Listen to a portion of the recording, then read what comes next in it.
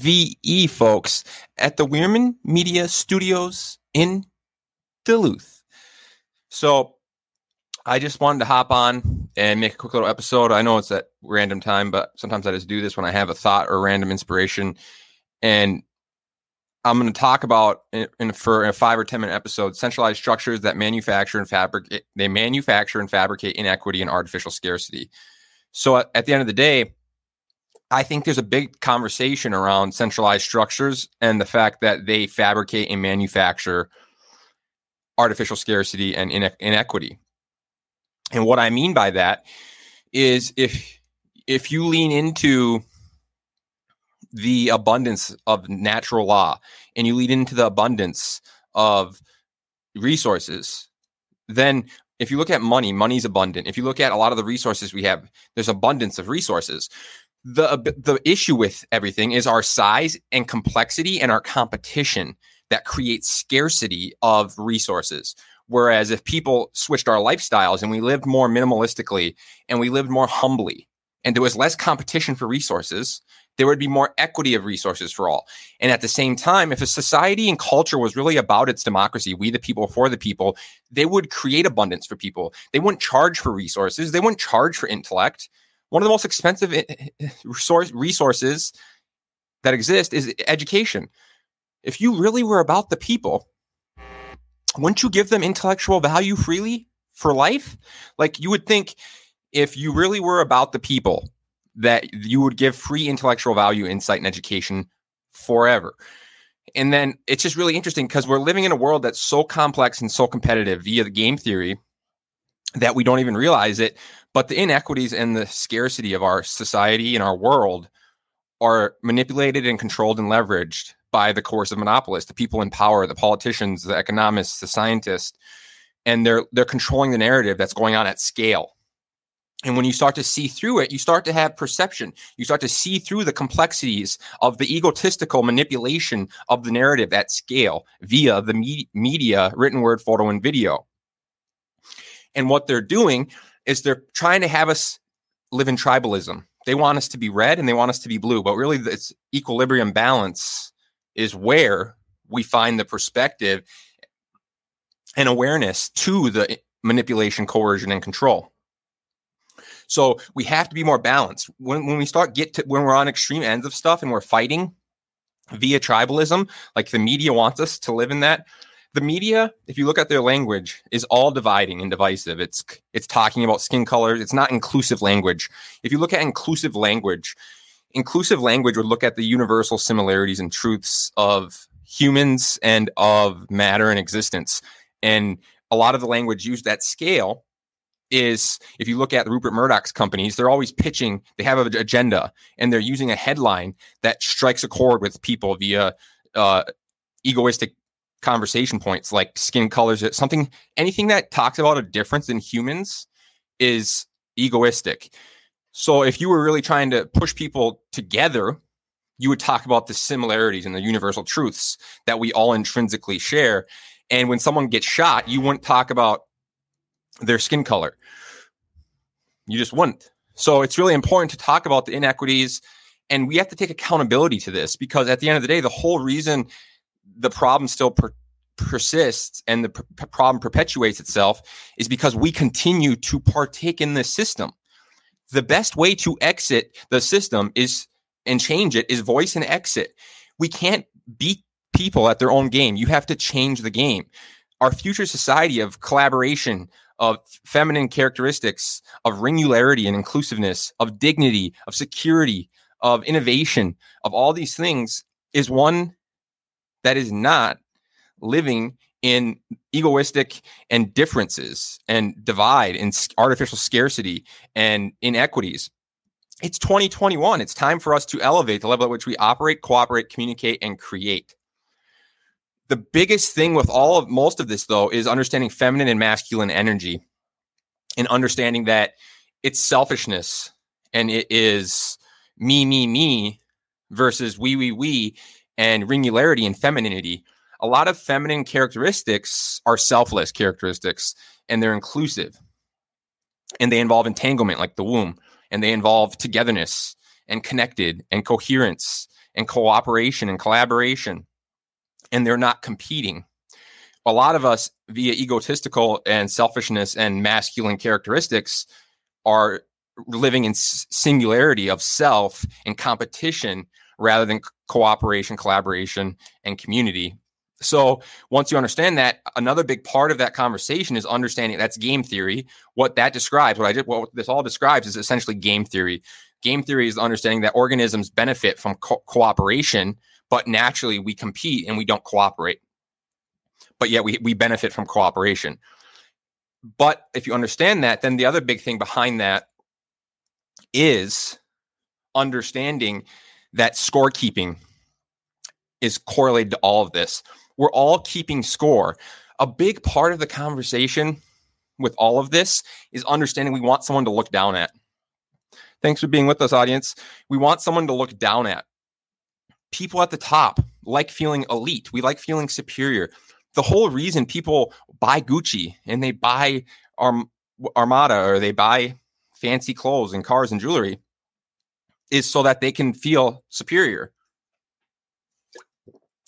What does that mean?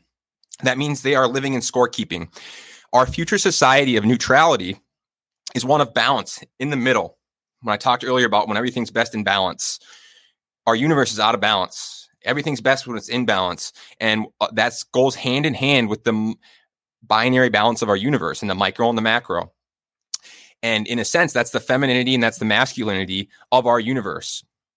And it's the middle where we find the balance. So we have to find our femininity and we have to find our masculinity. And we have to find that it's okay to be a feminine male and it's okay to be a masculine woman. And we don't have to ignore feminine and masculinity. We need to talk and have dialogue around the acceptance and openness to be both and live in the balance of that. And when the universe is neutral, neutrality represents abundance. And it's a really important conversation to start to understand the relevance of a neutral universe, non-scorekeeping, game theory, and its relevance in the world of abundance and centralized structures and the hierarchy of centralized structures and how they are controlling, leveraging, and manipulating resources, access to utilities, public utilities. A lot of the things that we are restricted access to are public utilities that we should have access to. And money is a great example of public utility that they limit access to. So once you understand game theory and all these things, you start to understand that via digitization and technology and innovation, a lot of the money is digitally printed. This is so important. Money is digital, so it is abundant. So once all of you start to realize all these things, it is simply the decision of the people in power to make a choice to have poverty and make a choice to have inequities and artificial scarcity based on the lifestyle and the fictional iterative existence that they're selling us on. And they want us to lifestyle they want us to live over and over again. And a big part of it, I feel like, is simply the people choosing and wanting to feel superior, when at the end of the day, we are all equal and we're all on the same level.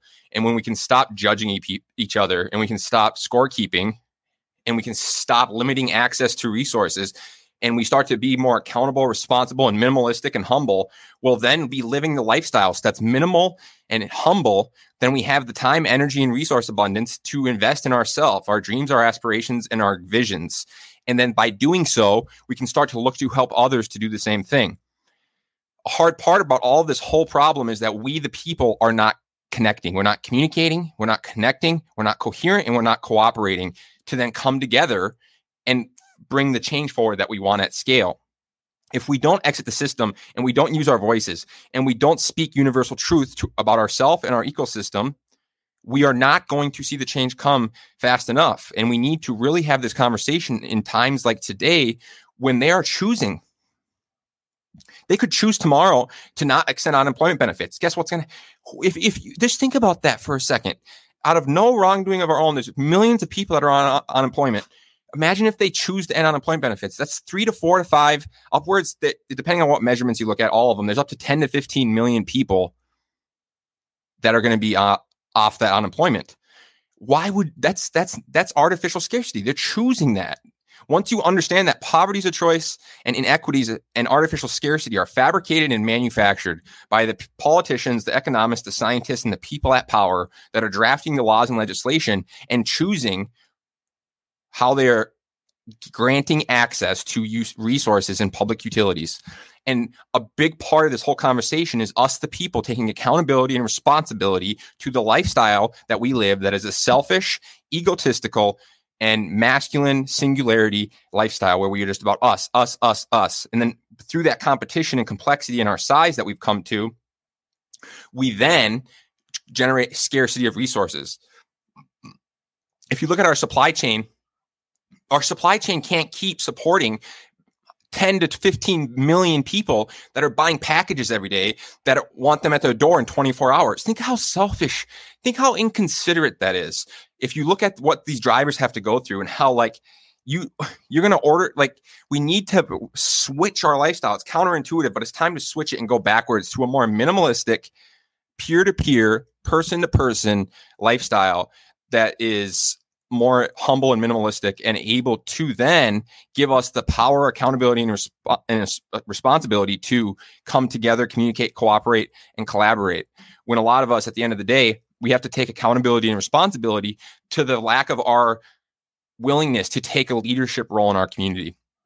A lot of us, we're so pseudo-moralistic in our existence. What I mean by that is we don't live by our morals day by day, but we vote by our morals. The easiest thing to do is to show up on voting day and check a box and say, oh, I'm for equality. I'm for equity for all. But then day by day, what are you doing to exit the system? What are you doing to not support the system? Because at the end of the day, the centralized structures and the IRS and taxes and working a day job, which is the most comforting and security that you can have individually, selfishly, but it's also the most selfish in how it's perpetuating paying into the centralized structures with the taxes that fund the centralized structures that are perpetuating the problem and perpetually pimping the people as far as our time and our energy and they're choosing to force people to go back to work in our country today when there's a Delta variant killing people left and right. We're choosing dollars over death. It's down to that point. If you really lived in a world of abundance and love and democracy, you would think that they would slowly accept the changes that are coming and what's happening and not force people to choose death and dollars. We're coming to an amazing, important time in our existence to communicate and use technology like this to talk about these things. And I really hope more people are willing to have conversations like this at scale and be vulnerable, authentic, and transparent, because the big problem with a lot of this whole thing is the lack of transparency, the lack of communication, the lack of dialogue, and the lack of improvement. Because when you have conversation and you have the right dialogue, that's where improvement comes. And that's where insight, perspective, and awareness and auditing and inspecting ideas, concepts, services, and solutions, people, places, and things, strong families, strong companies, strong businesses, and this and that. So it's time for us to start having more inspection, more conversation, and more auditing of the people at power and the families and the strong companies and the strong connections and the people that are running our nation and world and the Rupert Murdochs of the world. I really hope people can go online and read about Rupert Murdoch and understand how coercive and manipulative he's been with his media companies. So at the end of the day, the key with all of this is understanding it's on us, the people. We choose who we vote for, and we have to somehow come together and cooperate and communicate and unite. And when we do so, we can then represent the change. But the hard part with all of this is it's counterintuitive, because we're all selfishly living and wanting comfort and ease and friction-free existence and no challenge and no resistance and no struggle. So a part of the problem with all this is we have to say yes to some of that and a little bit more chaos in our life and a little bit more restriction and challenge and friction. But at the same time, we don't want that, because we want to be able to selfishly exist, do what we want, when we want, with who we want.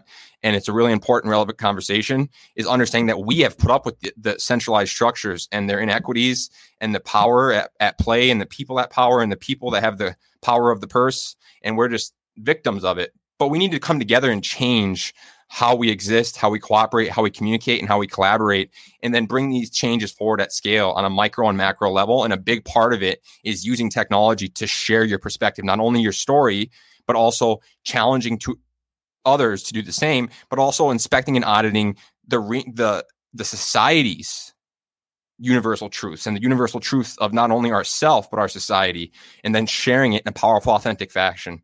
So at the end of the day, it's never right It is never wrong. It is simply our perspective.